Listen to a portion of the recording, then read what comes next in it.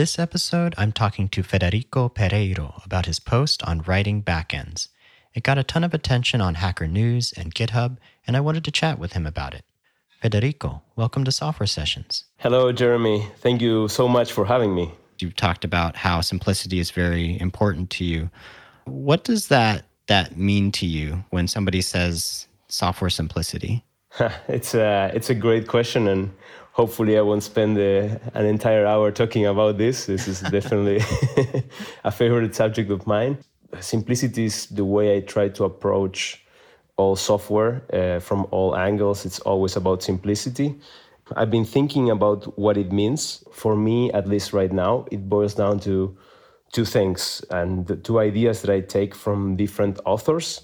So the first idea is that of conceptual integrity. And I take that from Frederick Brooks, who wrote a very famous software development book called The Mythical Month in the 60s, which I think for many is still like the Bible of software development as a project, as an enterprise. So basically, Frederick Brooks essentially says that conceptual integrity is, let's say, the core feature of any software system, what he really wants to see in it. And it boils down to having a few concepts that can describe the entire piece of software you're trying to build and how those concepts interlock with each other at different levels of scale. And it's very related to how an architect or a group of architects can really understand the entire system and hold it in their heads. So I feel like that's one side of simplicity that is very important. And if I had to really narrow it down, it would be like the idea that I can understand the system in my head without recourse to paper or even to the code. And then, of course, in the details, I will have to get into the code and to the documentation as well. But I understand the system and others can understand the system. You know, you're talking about the concepts that you're going to have in your head without even looking at the code, without even looking at, documentation. Could you give me an idea of, like, if you had an application, what are those concepts? It's a good question. Let me think. I really had to think about this. So actually, let me give you an example from a tool that I'm writing. Right now, I'm writing essentially a lightweight framework for creating the front end of a web application. And I'm really trying to narrow down the core concepts that I'm going to be using. I'm saying that it boils down to two things. It boils down to event listeners, then to events themselves, and then to views. Like for now, I'm thinking that those three concepts essentially can describe all the aspects of the front end of an application. To make it a bit more concrete, let's say you are working on a shopping cart, right? You have the concept of some HTML and CSS that you're looking at the screen. So that's basically the view. The view is HTML and CSS. And then through both event listeners and events themselves, I can model anything. Like, for example, getting product information from the server, adding an item to the cart, changing the number of items for a particular thing you have in the cart, removing something from the cart, sending a transaction to the server saying, hey, I want to buy this. So essentially, I know that the details are going to be perhaps a bit tangled, and I'm not going to be able to hold them in my head, but I can understand the big parts, the big concepts through which I can describe the parts of the system. I don't know if that makes sense. So you have the individual things you're talking about, like you're giving the example of a shopping cart, adding items, checking out, things like that.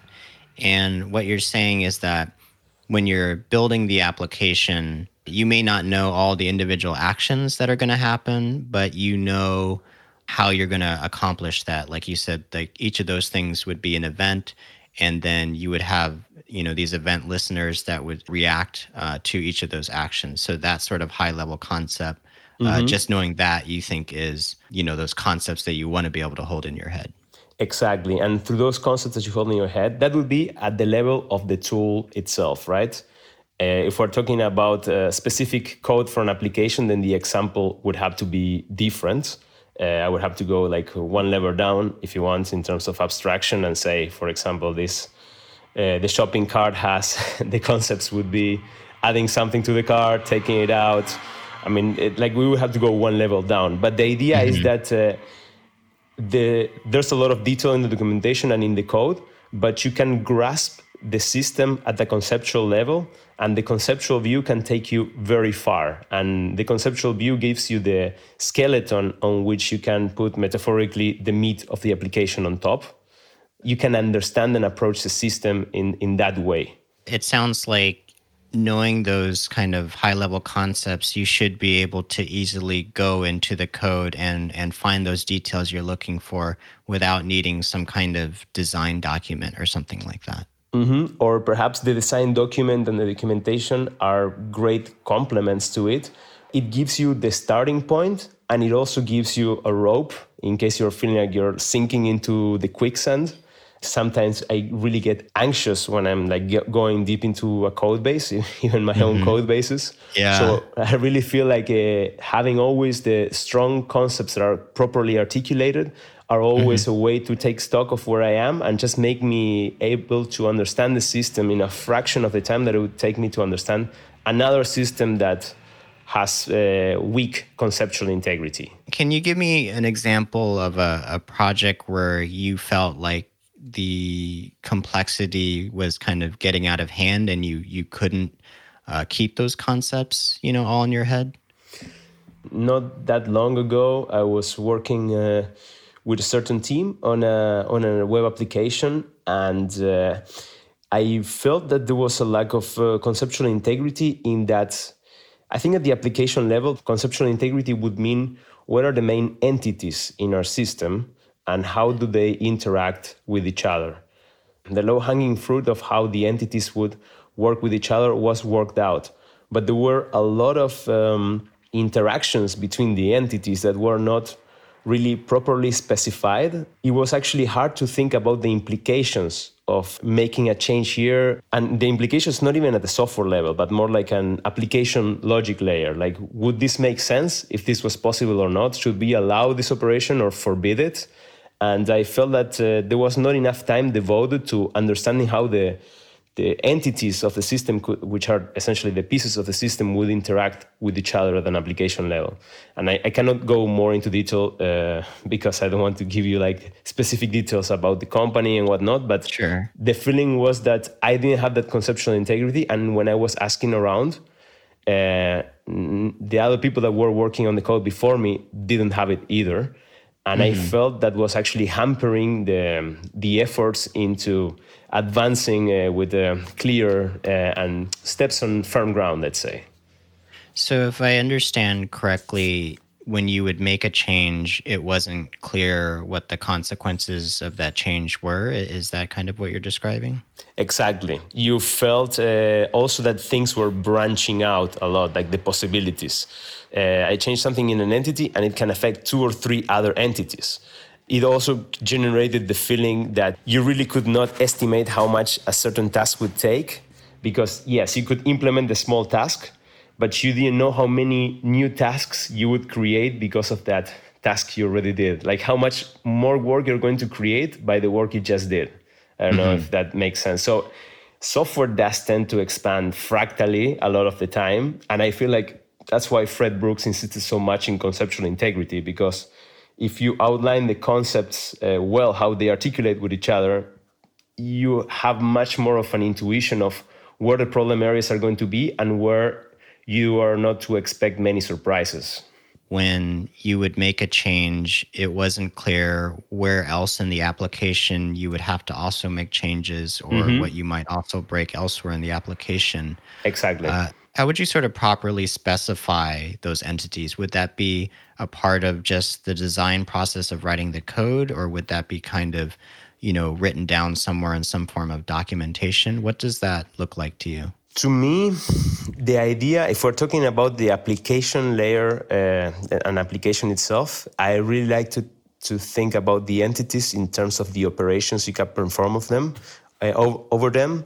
So I guess it's not that different from object-oriented programming, except that I just face it through more of an API paradigm where there's a server listening to get and post requests, essentially.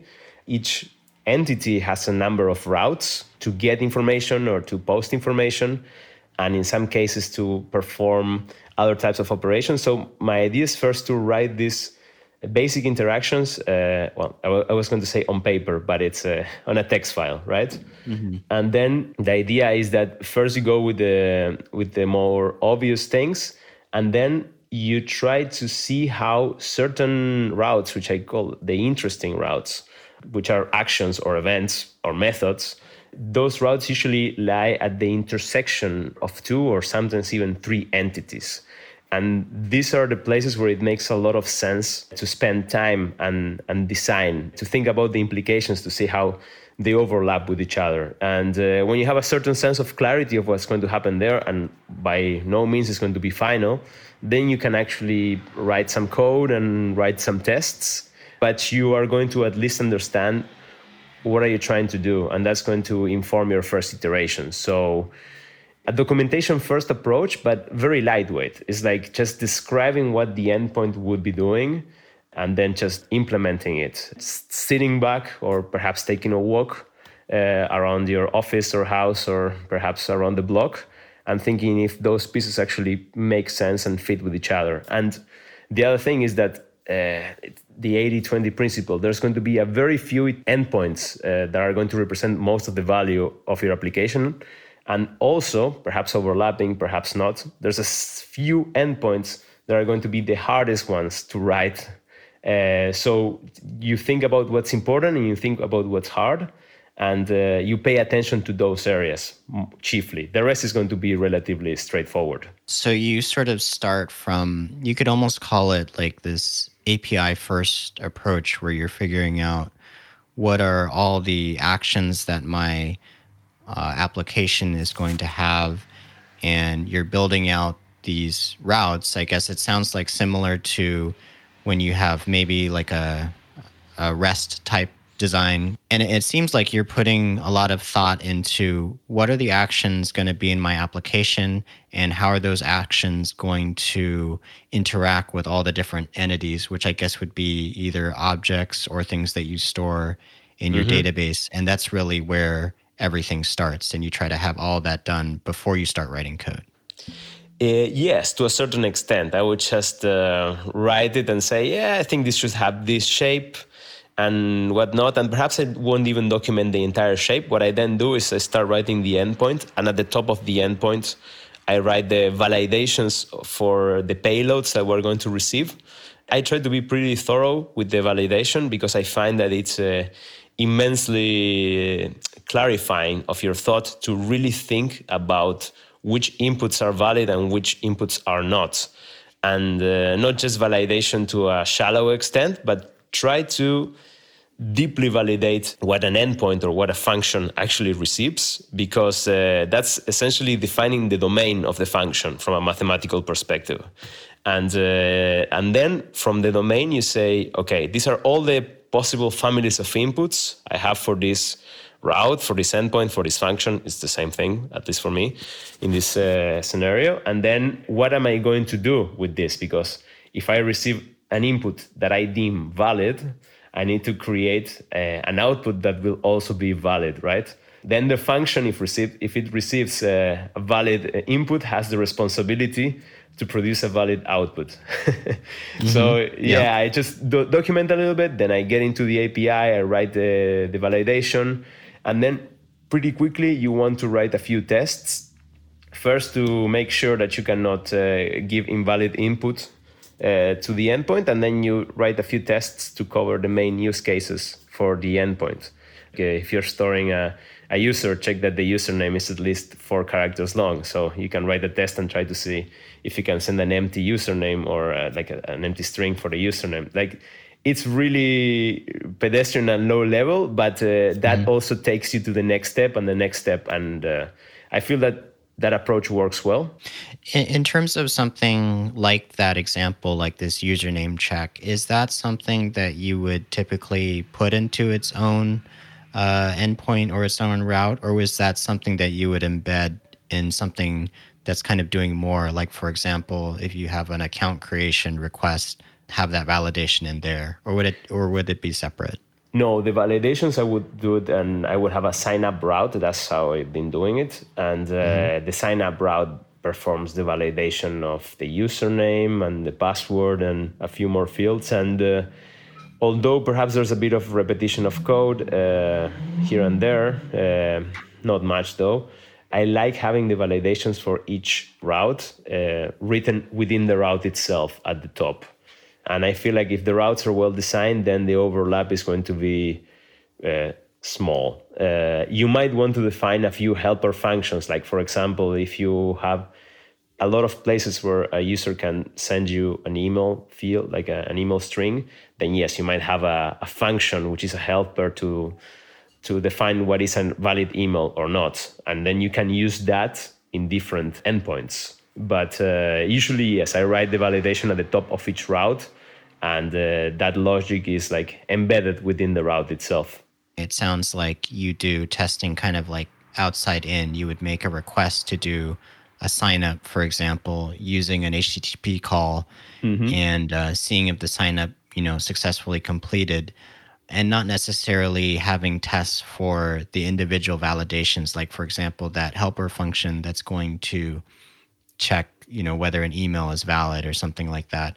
Instead, you would have that be, I guess, implicitly checked by a more high-level endpoint, right? Yes. To put it in a certain way would be like, the proof is in the pudding, right? So like the pudding being the API you expose. So you expose the API, then you should test the API through HTTP. And whatever is embedded within an API endpoint, whether it is the validations or the results they produce, you should judge them by the results. Besides this, just generating the least amount of code, I think, because if you add unit tests to the end-to-end tests, then it's more code, at least more tests. I feel like it's the real deal in terms of that end-to-end tests test what you are exposing. I feel like to test things that you're not exposing, it's a bit artificial because it can give you a false sense of confidence if the tests are passing, mostly because of that, because perhaps that test is passing as a unit test, but then there's something between the internal function and the outer parts of the route where there's a bug there that can be triggered by a real request. I just validate what I expose. In the case of applications, I validate through hitting the endpoints. In the case of tools, I just validate by hitting the main functions that I expose in a tool, in a library. And the internals are going to be tested implicitly through a coverage of most, if not all, of the cases I can think about. Does that make sense? Yeah, that makes sense. When you have these end-to-end tests, these tests that are making an HTTP request, testing the full API, do you have any trouble if there is a failure or there is a bug, narrowing down where in your code that the actual failure is occurring? Oh, great question. This is how I do it, and it mostly works for me. So there's a principle called auto activation. It comes from the Toyota production system, which is something a bit weird to be talking about in terms of software. But these people at Toyota, and particularly this, I believe, engineer called Taichi Ono, who was the architect of the system, one of the two pillars of the whole system for Toyota and the quality revolution within the company, which eventually became, I believe, Six Sigma and other things were derived from there. I need to do some fact checking there probably. But it was immensely influential. And like one of the two pillars, one of them was just in time, and the other one was auto activation. And auto activation, the name is a bit paradoxical, but the idea is that you have an automatic machine processing, for example, a loom with some fabric. So the machine should be able to detect when there's an issue with the incoming fabric or with the outgoing fabric. And if there's an issue there, whether in the input or in the output, the machine should automatically stop the operation. So the machine stops. And that has two effects. First of all, the machine doesn't produce a faulty output. Like if it detects a faulty output, it stops right there. Second of all, the operators that are walking around the plant see that there's an abnormal event taking place. So that immediately brings the thing to their attention, and they just go to the machine and figure out what's going on. And by figuring out what's going on, they go deep into it. They don't just say, oh, the loom was threadbare, so the machine just gave up because it was too fidgety. No, they try to ask why 3 or 5 times until they find the root cause of the problem and then eliminate it. When I read that, it just blew my mind, and I thought this definitely has to be applied to software as well. So the way that I apply it is twofold.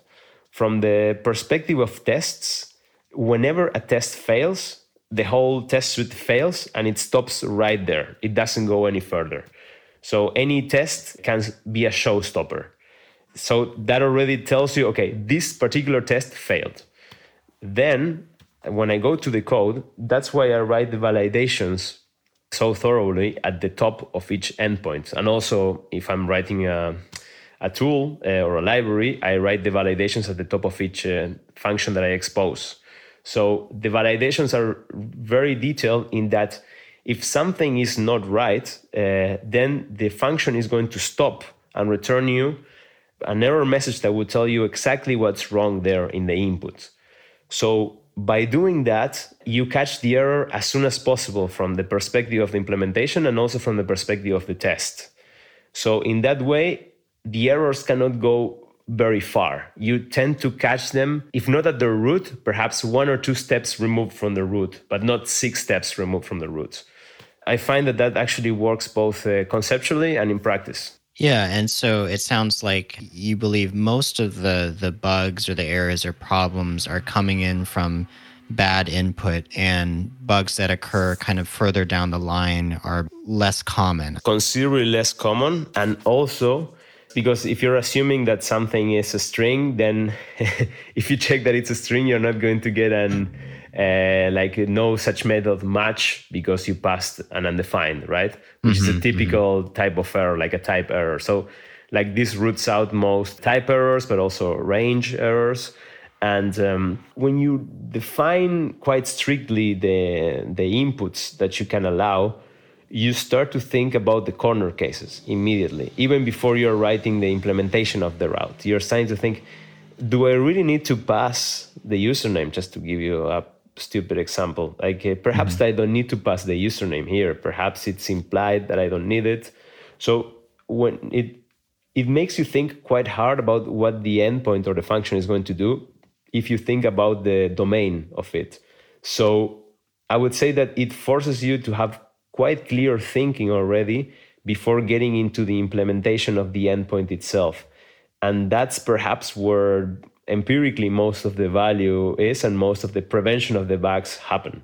You have all this input validation, this very strong input validation at the API level. Does that mean that further into the application, you don't perform much validation because you're very confident that by the time it gets to functions deeper in the application, that the data is correct?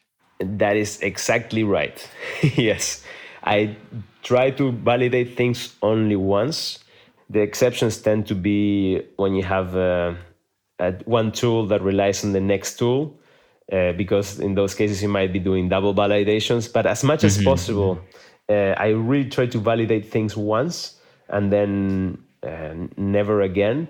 And I also tend to not use too many layers in the app itself. Like most of the application logic I have within the route itself. And then perhaps there's a database layer below it, but the database layer should already be tested because it's a tool. So essentially, once that code execution goes past the validations at the top of the route, then yes, whatever happens below has to be a valid output based on the inputs you just gave me. So there's not going to be a nested validation of sorts. That's an interesting point, because I've heard talk about sometimes people say like you need to do defensive programming. You need to make sure that your function is going to be safe regardless of the inputs. But if you're pretty confident because of that strong layer, that can save a lot of, like you said, duplicate code or just more code in general. Mm-hmm. And I really love your questions. They're really taking me where I want to go, so to speak. So let me just do a small fork. I really believe in specifying everything and outlining everything, but not doing it twice, and not because of performance. Performance is extremely overrated. Everything is so fast nowadays, both software and hardware. It's so fast, we don't really have to care about it anymore, except in very specific circumstances that you're usually lucky to have, because it means you have a very interesting product with a lot of users at the same time. But it's not about performance. It's about adding these extra checks, add noise in the eye of the person that is working on the system. This reminds me of a blogger. The name of the blog, I think, is Book of Hook. And he has an article named Suffer No Jankiness. And the idea is that he was commenting on the best coders he worked with, including John Carmack from ID. And basically, like, Carmack would tolerate nothing that was unknown to him. So there was a super small bug, and he would say, no, I need to understand exactly what's going on here. I'm not going to tolerate this. So he would spend 1 or 2 days, which in terms of John Carmack's would be like someone else's month, perhaps, in terms of productivity. But he would find the root cause of what was going on there. And going back to what you asked me, I feel like with defensive programming is, if you're doing a check twice and you are owning the code, or perhaps a small team is owning the code, that second check you're doing, either you need it and that's the proper place to do it. And if that's not the proper place to do it at the top or wherever it has to be done, or you know that it has been done, so don't do it again. So if you add these defensive layers, you're actually just obfuscating what is coming. You're obfuscating the data flows, and you're adding extra code that is going to obfuscate your understanding of the code itself. So I feel like that's the damaging part of it. And this brings me to the tangent that I was talking about, and goes back to what I discussed at the beginning. I told you that with simplicity, I saw, first of all, the conceptual integrity concept from Fred Brooks. And there's also another software engineer, developer that has been super influential on me. His name is Steve Yegge, Yegge. And he used to work at Amazon, at Google, and he had this set of software rants. And I love them, I highly recommend them. And one of his rants that really got to me was code's worst enemy. And basically, code's worst enemy is the amount of lines. And he speaks from the experience of himself working on a game called Wyvern that apparently was very popular. And he spent a decade of his life on this. And he realized that the game was too big, not just twice as big as he wanted it to be. It was 10 or 100 times bigger than what he wanted to really build and maintain. And that was a super painful realization to him, and the catalyst for most of his writing.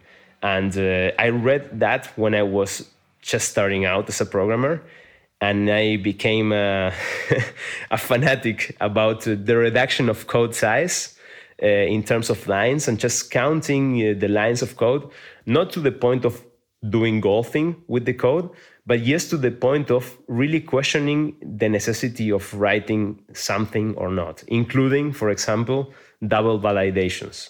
So to me, size is also a metric of simplicity.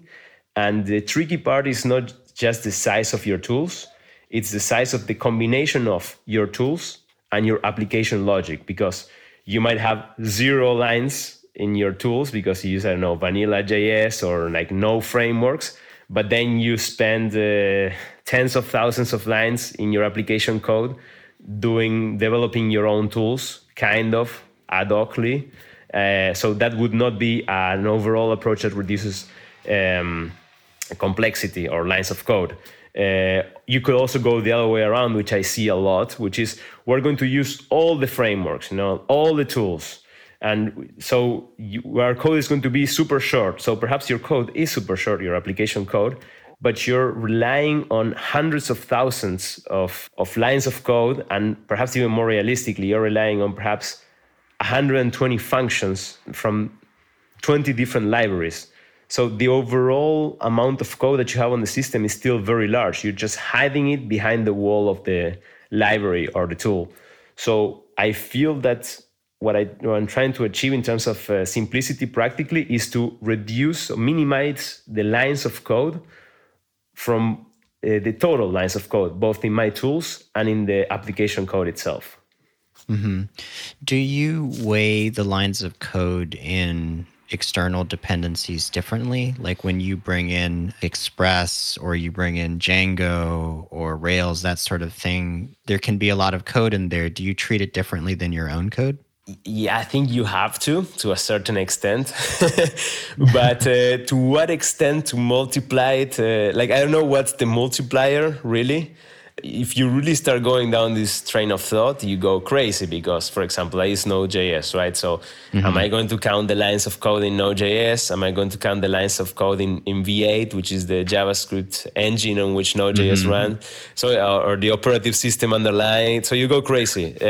So the idea is not to take this too far, but I think it really makes sense to put attention into this, both in your own code and one level below it, let's say. If you choose to use Rails, and you like Rails, then go ahead with Rails and don't go too crazy about the lines of code in Rails.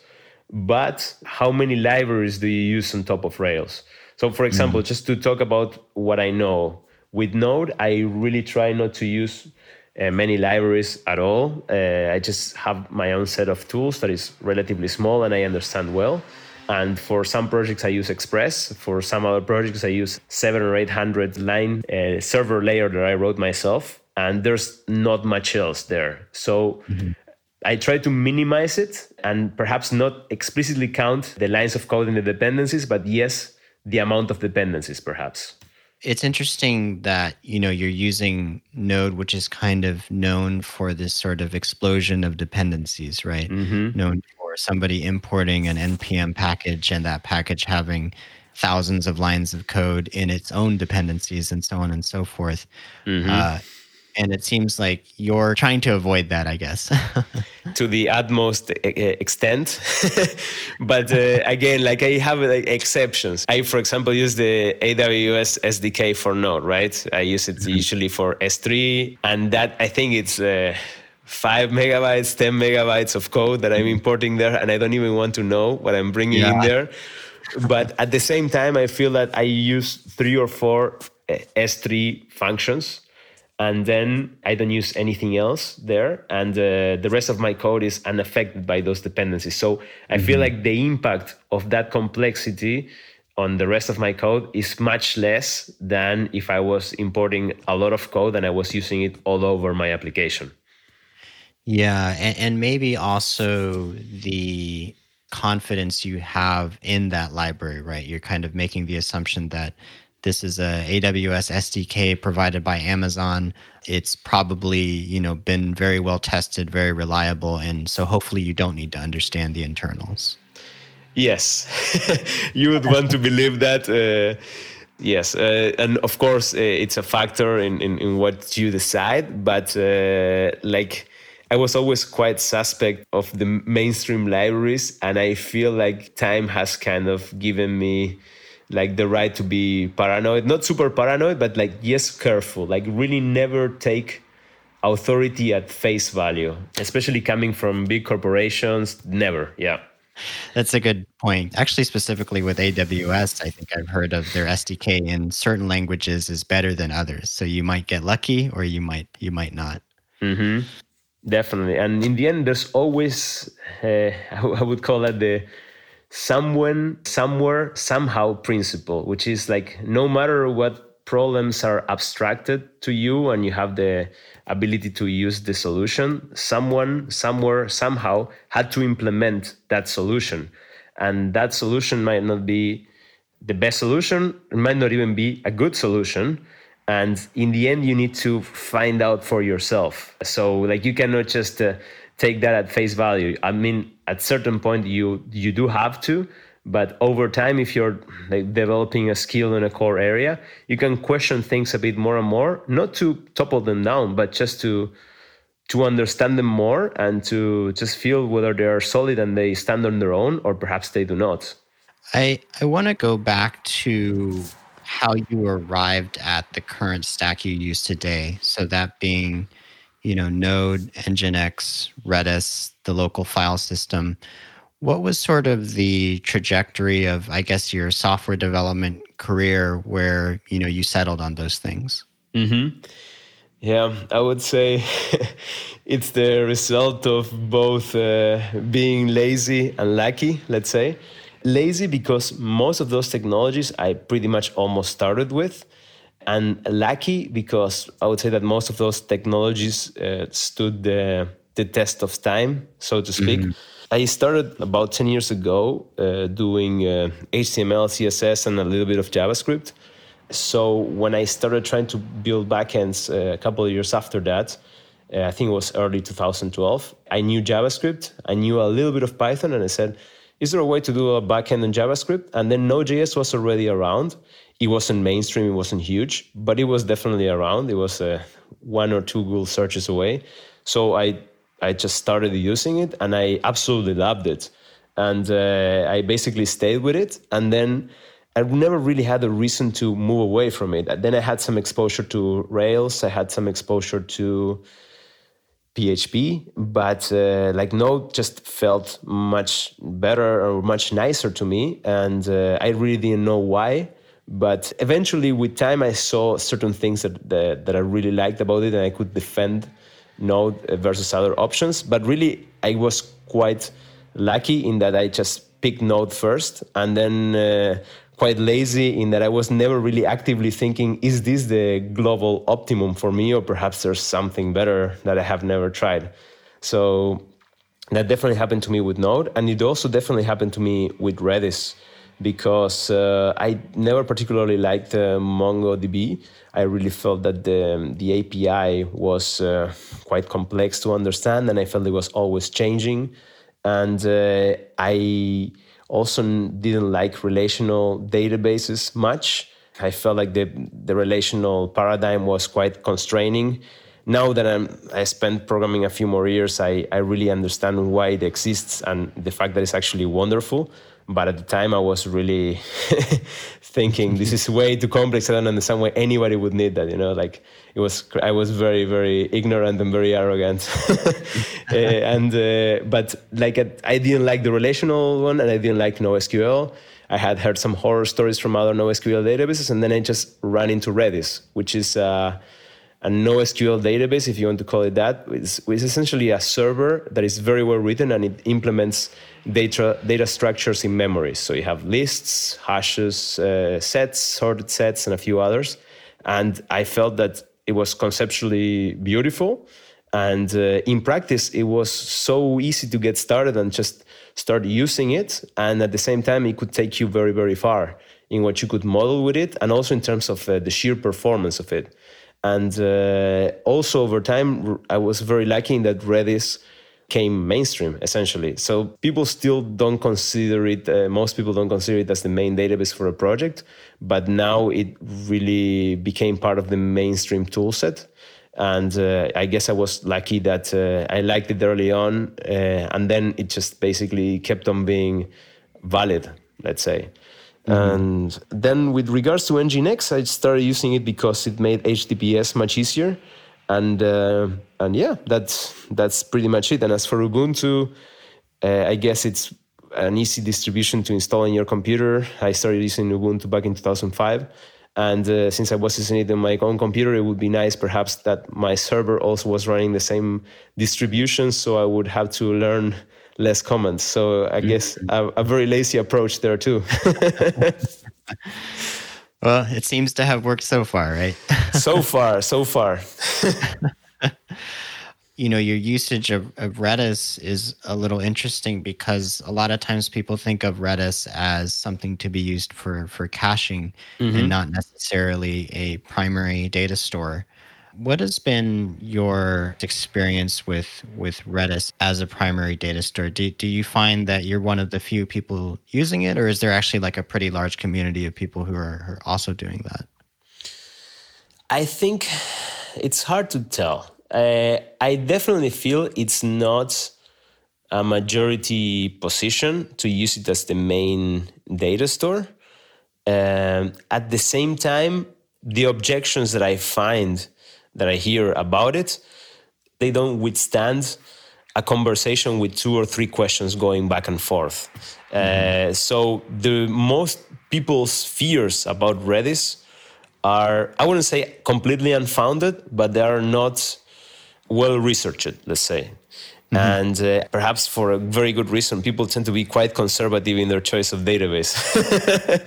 And perhaps because I have such an emphasis on simplicity, and a lot of the systems I just built for myself, I tend to value perhaps going with a less conventional approach that is more clear over a more conventional approach that is perhaps conceptually less clear. But there's definitely some people out there that are using Redis for non-trivial tasks that are not just caching, but also involve computation, and in some cases even data storage as well.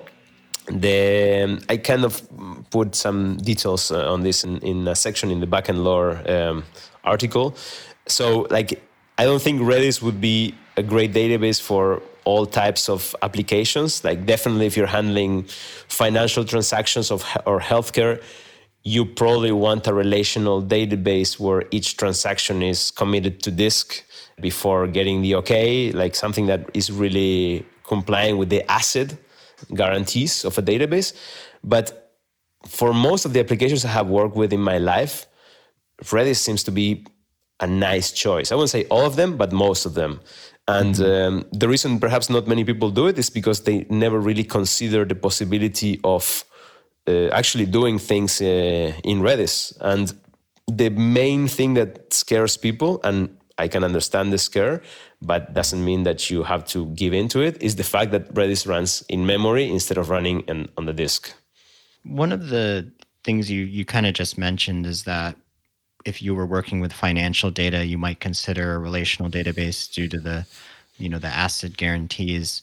Are there other projects or other scenarios you've found where using a relational database makes more sense, whether that's related to joins or other features of the database? Yes, that's also a good point. I guess if you're handling a system with millions of records and all those records are deeply interrelated, and this type of scenario is actually what made COD design relational databases, like working with large systems, for example, of inventories, then yes, relational makes a lot of sense, because if you were going to implement this in Redis, you would have to create your own indexes. Just to give you an example, like if you store 1 million users in Redis, in Redis hashes, you cannot even say, give me the user that has this email. You have to store a separate collection of emails linking back to the user. So you basically have to do your links yourself in Redis. There's a few ways in which you can do that, actually efficient ways. You can, for example, use sorted sets to do searches on ranges, where there are alphabetical ranges or numeric ranges, but you need to do the indexes yourself. Whereas in a relational database, you get that, quote unquote, for free. I mean, you get it as part of the standard toolkit of searching and joining. Still, in a relational database, you cannot just search anything. You need to actually know which columns you're going to index. You need to understand how you're going to structure the joins and the foreign keys. So I wouldn't say it's free in a relational database, but it definitely can be easier, especially if you don't know beforehand what types of queries you're going to have to face. So in Redis, you're a bit more hard-coded. You need to add the indexes yourself. Whereas in a relational database, I feel like you have much more flexibility for on the fly defining new queries on your existing data. It sounds like if you have a pretty good idea of what data you're going to have and how you're going to be querying it, then using Redis is is not too bad in the sense that you do have to create these indexes, but you can do that as long as you know ahead of time. Whereas if you have, like you said, interrelated data and you're not quite sure what information you're going to want to query by, then using a relational database kind of gets you in a better position to be able to accommodate that with, less work, I guess, on your part. Definitely. And it's actually very funny to actually reach this conclusion, because the reason I started with Redis in the first place is that I felt that it was more flexible. But it's very funny to see that actually you do need to know more beforehand if you're designing with Redis and if you're designing with a relational database. So, right. So another part that I thought that was interesting about your backend post was how you use a local file system, or you use a local file system on another server. Could you kind of explain sort of how you use that and why you do that? Yes, sure. First of all, I use S3 always now, I would say by default, unless there's a hard requirement or like people really, like some people designing the app really don't care about the files for more than a few hours, let's say. Other than that, I always use S3 by default. So I really don't have to concern myself with the data durability in terms of files. That's part of my go-to. With that said, I like serving and holding files locally for a number of reasons. The first of them is speed. If you have the files, whether on the same server as the API you're serving them, or in a bit of a bigger architecture, if you have them on a separate server that is still like relatively close to the other one, the speed at which you can serve files, particularly with Node.js, which is extremely performant for doing this type of operation of serving a static file, the performance goes up. And by going up, it means with a small server, you can deal with hundreds, even perhaps thousands of requests per second, and not really have to worry about it that much. Whereas if you have S3, then Node will do the best it can, but because the request might take 20 milliseconds, perhaps 30, there starts to be a lot of queuing there. So performance is one reason. Cost is another one. S3 is cheap for storing data, but it's relatively expensive for retrieving it. If you have potentially I wouldn't say an unlimited amount, but if you don't know how much data is going to be downloaded from your server, then you have an unlimited financial downside of using S3, because it's 9 cents a gigabyte. So you get super successful and you get 1 terabyte, that's $90. I mean, it's not the end of the world, but you don't know how much it is. So if you serve them locally and you can actually do it, then the cost is essentially zero, unless you're like rate limited, or like actually if they limit your bandwidth in the server, the cloud service that you use, which is usually not the case. So I feel like you have a big saving there. And then the third one, which is only for cases where you store a lot of files, I don't like the way that S3 works with large buckets. The admin of S3 in particular is not very good. So I feel that sometimes it's nice to have your own FS layer with the own metadata on the files, so that you can query your files faster. For example, by by file name, or by the last date modified. So I rather have that information locally and just query it efficiently, rather than depend on the query mechanisms that S3 provides me. So are you using the local file system as kind of almost like a cache, and then after you store it in the local file system, you'll put it into S3 so that you don't lose it, but the first place you'll go to is the local file system? It would go to the file system and to S3, and unless it's in S3 successfully, I am not going to consider the transaction successful. So just to be super clear, for example, I'm building an application for managing pictures. So I'm uploading a picture from my browser to the server. So the server won't reply with a 200 code unless the file is properly stored on S3. So, but the reads are going to come from the file system directly. And would it be a case of like when somebody is getting their photo back, it would try to go to the local file system first, and then only if that failed, you would go out to S3? Yes. I mean, there's 3 ways you can do it. You can put the stuff only on S3. you can put them on both S3 and the file system and always serve from the file system, or you can just try to keep the last 10,000 or 100,000 files accessed on the file system, which would be the cache approach. And I am lately inclining myself towards the approach where all the files are going to be in the local file system, which creates, of course, the challenge of handling potentially terabytes of files, which would have to be distributed across a number of servers. But I feel like I'd rather deal with that problem than with the problem of having the things only on S3. And when you're doing this local file system approach, I believe in your post you mentioned how you have a separate server that stores these files, and then you build some kind of web service layer on top of that. Could you kind of explain like why you took that approach? Sure. The thing is, if you're accessing the local file system, then you definitely don't need any layer between the API running on that server and accessing that local file system. But if you need to separate the file system from the API, because essentially you have a lot of files, then you need to create a communication channel between the APIs in Node and the file system on that server. And I wouldn't feel comfortable with any sort of direct file system access through the network. I remember reading briefly about network file systems and how they were quite brittle or hard to implement. So I never really went through that path. And instead, I just tried to basically create a separate proper layer that communicates through the network in the same way that the front end of an application talks to the server, to an API.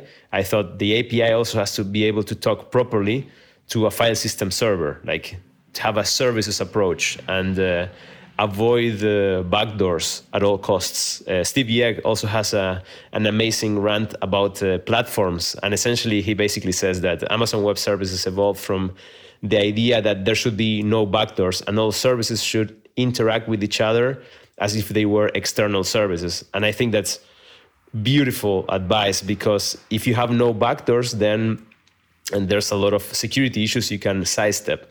For sure, you also have to think about a lot of other things. You need to think about the authentication between the API node server and this file system server layer. So you need to solve that problem.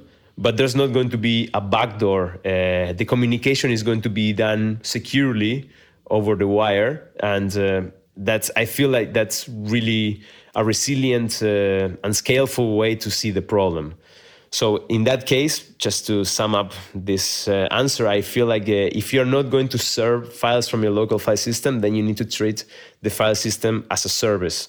And if it's a service, to me, it's an API, and then you're talking through it through the wire, and then you're just going to use HTTP, and you can even use the same authentication mechanisms as you would use between the client and the server.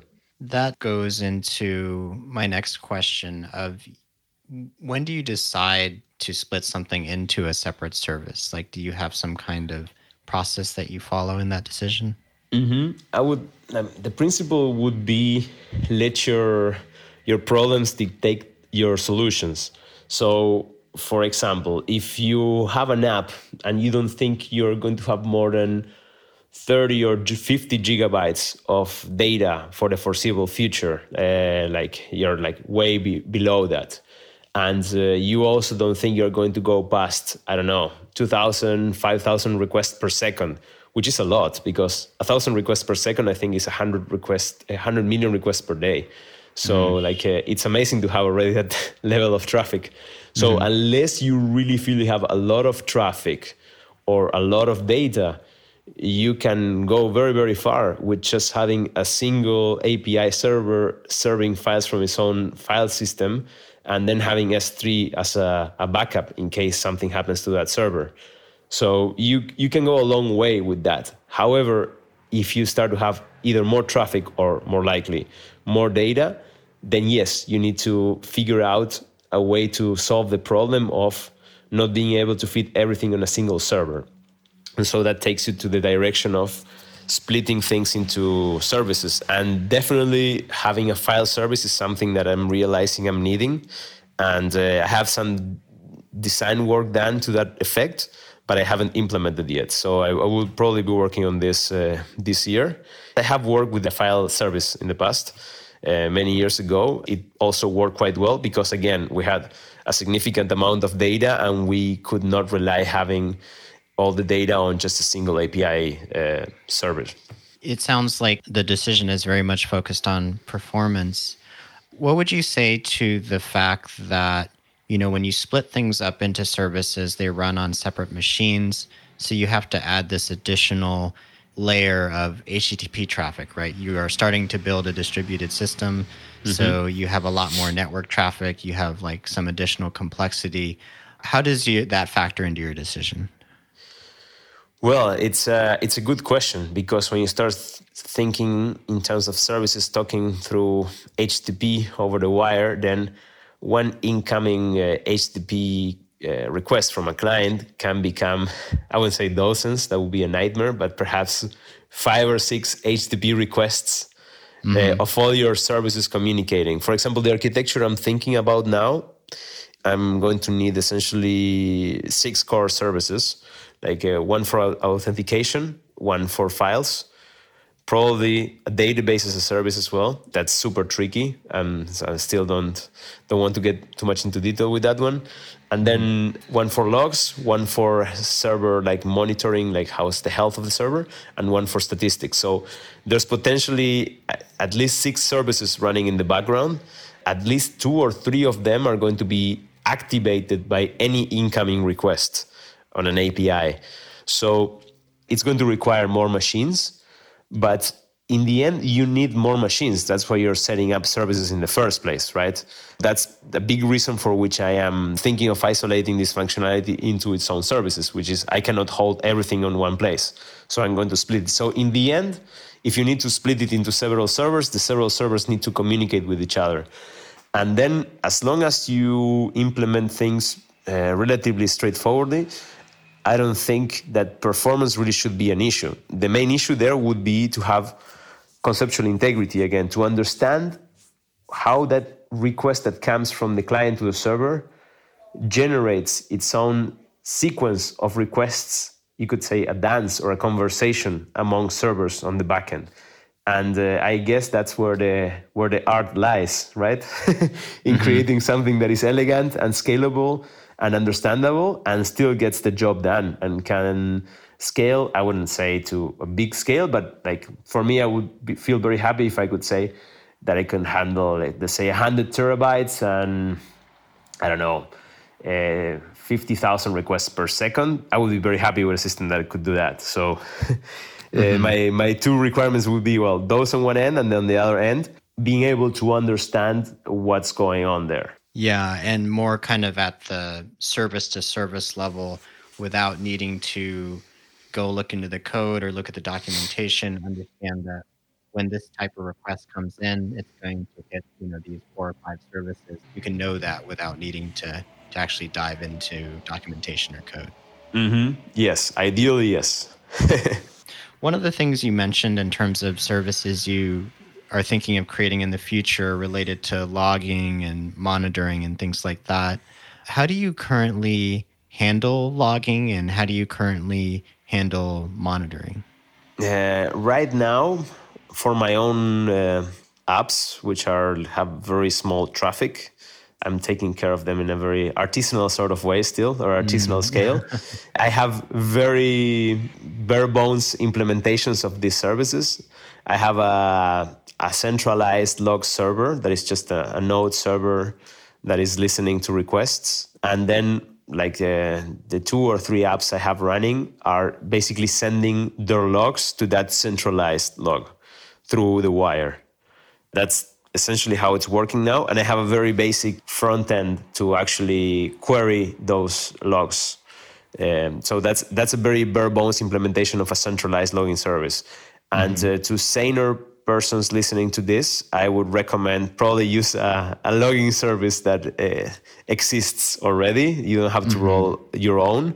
But I do think that having a central place to store your logs is a great time saver. And also it makes things a bit safer in that if your logging service is storing the stuff to S3, then your logs are not going to be lost on a server restart, or if your server goes down, you will still have access to the logs to the last minute.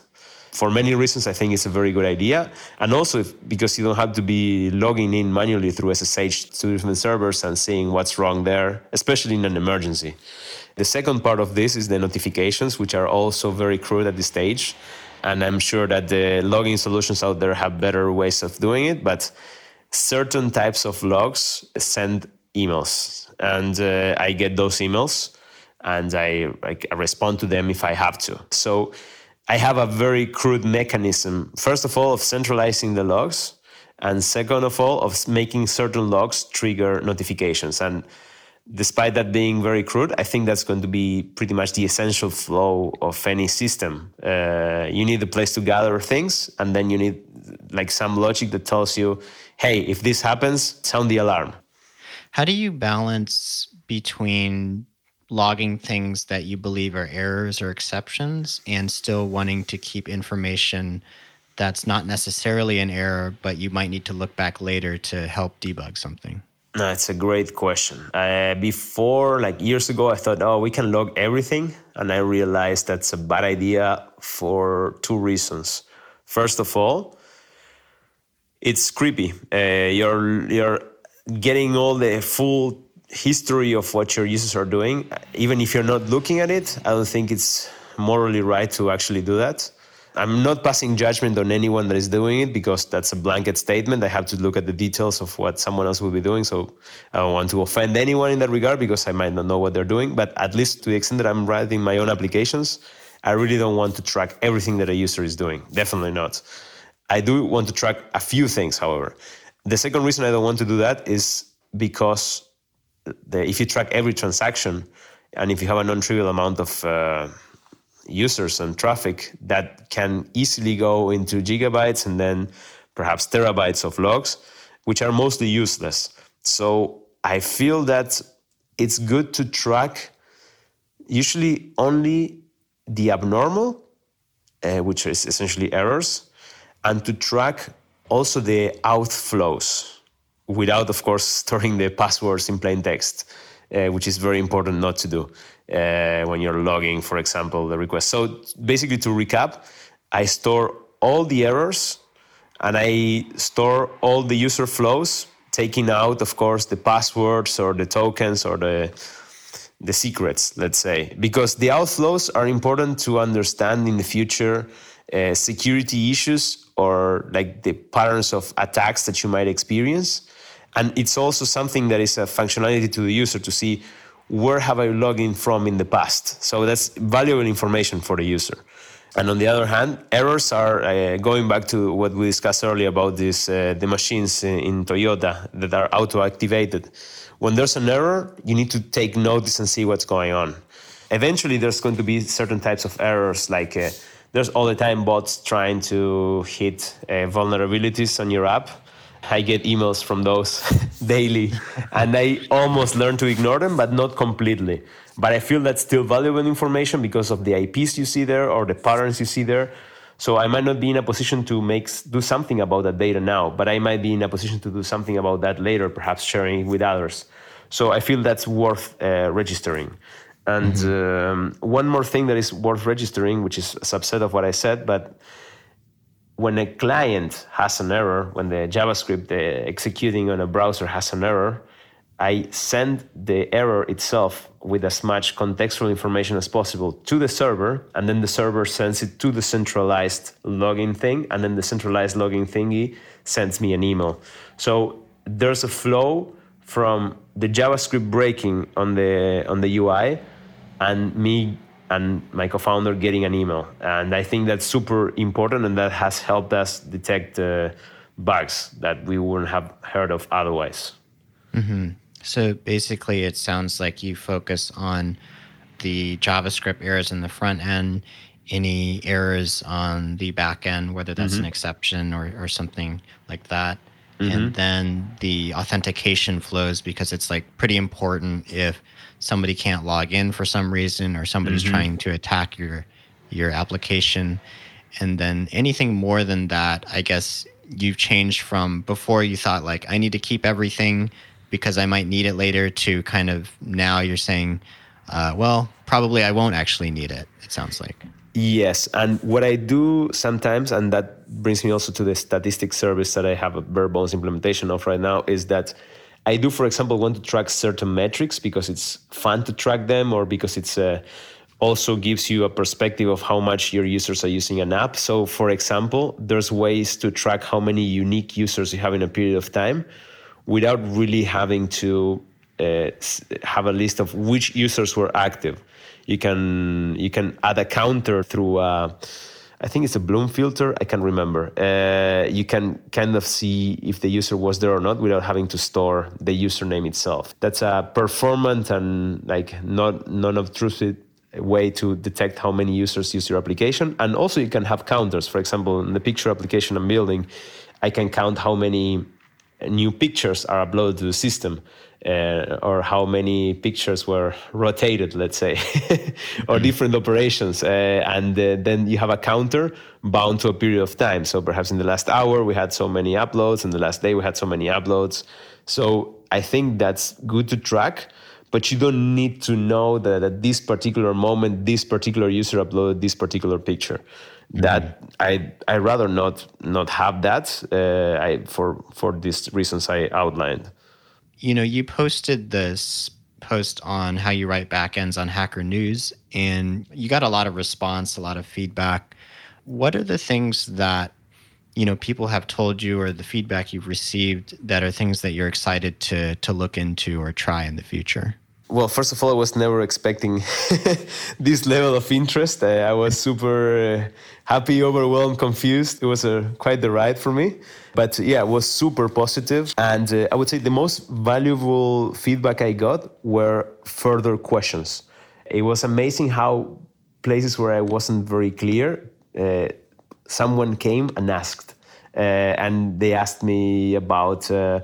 for example, how do I partition databases, how I perform migrations on databases, or like do you use sticky sessions to see which request should go to which server? Like specific questions, either through email or through the comments in Hacker News or through issues that were great to clarify my thinking and start a dialogue with many of these people to whom I'm very, very, very grateful. So the questions I would say were the best feedback I could get. And then I learned definitely a few things. I didn't know that you could run Redis inside Amazon Web Services, that Amazon Web Services offer you their own Redis as a service. I didn't know that. I should probably be ashamed about that one, but I just didn't know. Also, someone said, why do you use Node? You can just write all your application logic in Nginx. And I just said, no, you cannot, I'm sorry. And that person, and when I replied that, I felt so sure about what I was saying, because I was thinking, who's able to write an application on Nginx configuration? It's impossible. And then that person says, no, you can do it with this tool. And then lo and behold, I went and checked, and it's actually possible. And it's actually not that crazy. I think it's called OpenResty. So the idea is that you have a set of Lua modules that extend Nginx configuration, and you can do like quite a few things and interact, for example, with SQL databases. And I would say, oh, that's crazy, but I just looked a little bit more, and it looks pretty elegant. And actually, Lua, I had a very pleasant experience working with, because it's the language for performing like programmatic Redis transactions. So in the end, I was absolutely wrong, and I learned something new there. That was amazing. Then, I got a few suggestions about alternative things. I definitely got some validation from people that said, definitely, I've been doing also this for a while, and I use a similar approach, and this has worked for me, which for me was a relief, because especially getting all that exposure, like saying, perhaps I'm just saying stupid things, and a lot of people that know better are silent. So to at least have some validation is nice. And then in terms of particularly going off the deep end, I had a few doubts about how to implement CSRF, which are cross-site request forgery tokens, whether they were needed or not. And the last couple of days, I have been involved in a great discussion, both in Hacker News and in an issue in the repository or in the document in GitHub about how to implement them, whether they're necessary or not. So the feedback there has been amazing, and I'm still like going through it. But yeah, I'm definitely learning a lot about very specific topics where I had like let's say the fog of war or some just unknowns there, and it's really helping me clarify my thinking. Yeah, that's fantastic. It's great that, you shared your experience, but then also, we can get the experience of the internet as a whole. It was absolutely beautiful, and I wasn't expecting it again. It was something I felt like I just had to put down pretty much for my own future reference, and it was just beautiful to see how it evolved and people took it into their own hands. Yeah. We're going to start wrapping up, but before we do, is there anything that you'd like to mention or think, that I should have asked or? Yeah, a piece of advice that perhaps I would just probably have to put on the backend lore is that one very important piece of knowledge I learned there is to never normalize errors or alerts. So like when you're used to getting emails that something is failing and it's the boy that cried wolf, then at some point when the wolf comes, you're going to be way less responsive. It's super important to either not get the alerts if you shouldn't be getting them, like solve perhaps those low-level problems, or turn off those particular alerts, or at the very least have a hierarchy of errors and notifications, because you really want to know when something is off. And that brings me back to the concept of auto-activation there. It's really important to never normalize this stupid thing is failing again and it's not my responsibility, because perhaps it's something else this time, and this time it's your responsibility. And you want to know that as soon as possible. I understand that feeling well, of like expecting certain errors to happen and having to have this sort of heuristic, in your mind of like, okay, does this error matter or not? And that just kind of wastes a lot of mental energy. It does, and it really it's dangerous. Most of the time it's just trivial, but if you're dealing with systems and you're responsible for them, it's downright dangerous. Yeah, no, that's definitely good advice. For people who want to check out your post or check out what you're working on at your company, where should they head? So the name of my company is AltoCode, and we actually are building our software in public, which is we're putting it in GitHub, and it's open sourced. And while we are hoping to charge for the service, we are still giving away the software for free. And we are putting all our best practices into the code itself. So the pictures application I was mentioning, the name of it is ACPic, and it's open source. And all the practices that I mentioned in backend lore, all the practices are there implemented in actual functioning code on the repository. So that's let's say a live example of these practices, and you can just check it out on GitHub. I can of course send you the link later. And so that's a place to look for the code itself. And I'm super open to feedback and questions, and people pointing also factual errors. It's all very welcome. Cool. Federico, thank you so much for joining me on Software Sessions. It was a real pleasure. Thank you. Thanks again to Federico for coming on the show. You can get show notes for this episode at softwaresessions.com. If you haven't seen Federico's post on writing backends, we've got a link to it in the show notes. Okay, I'll see you next time.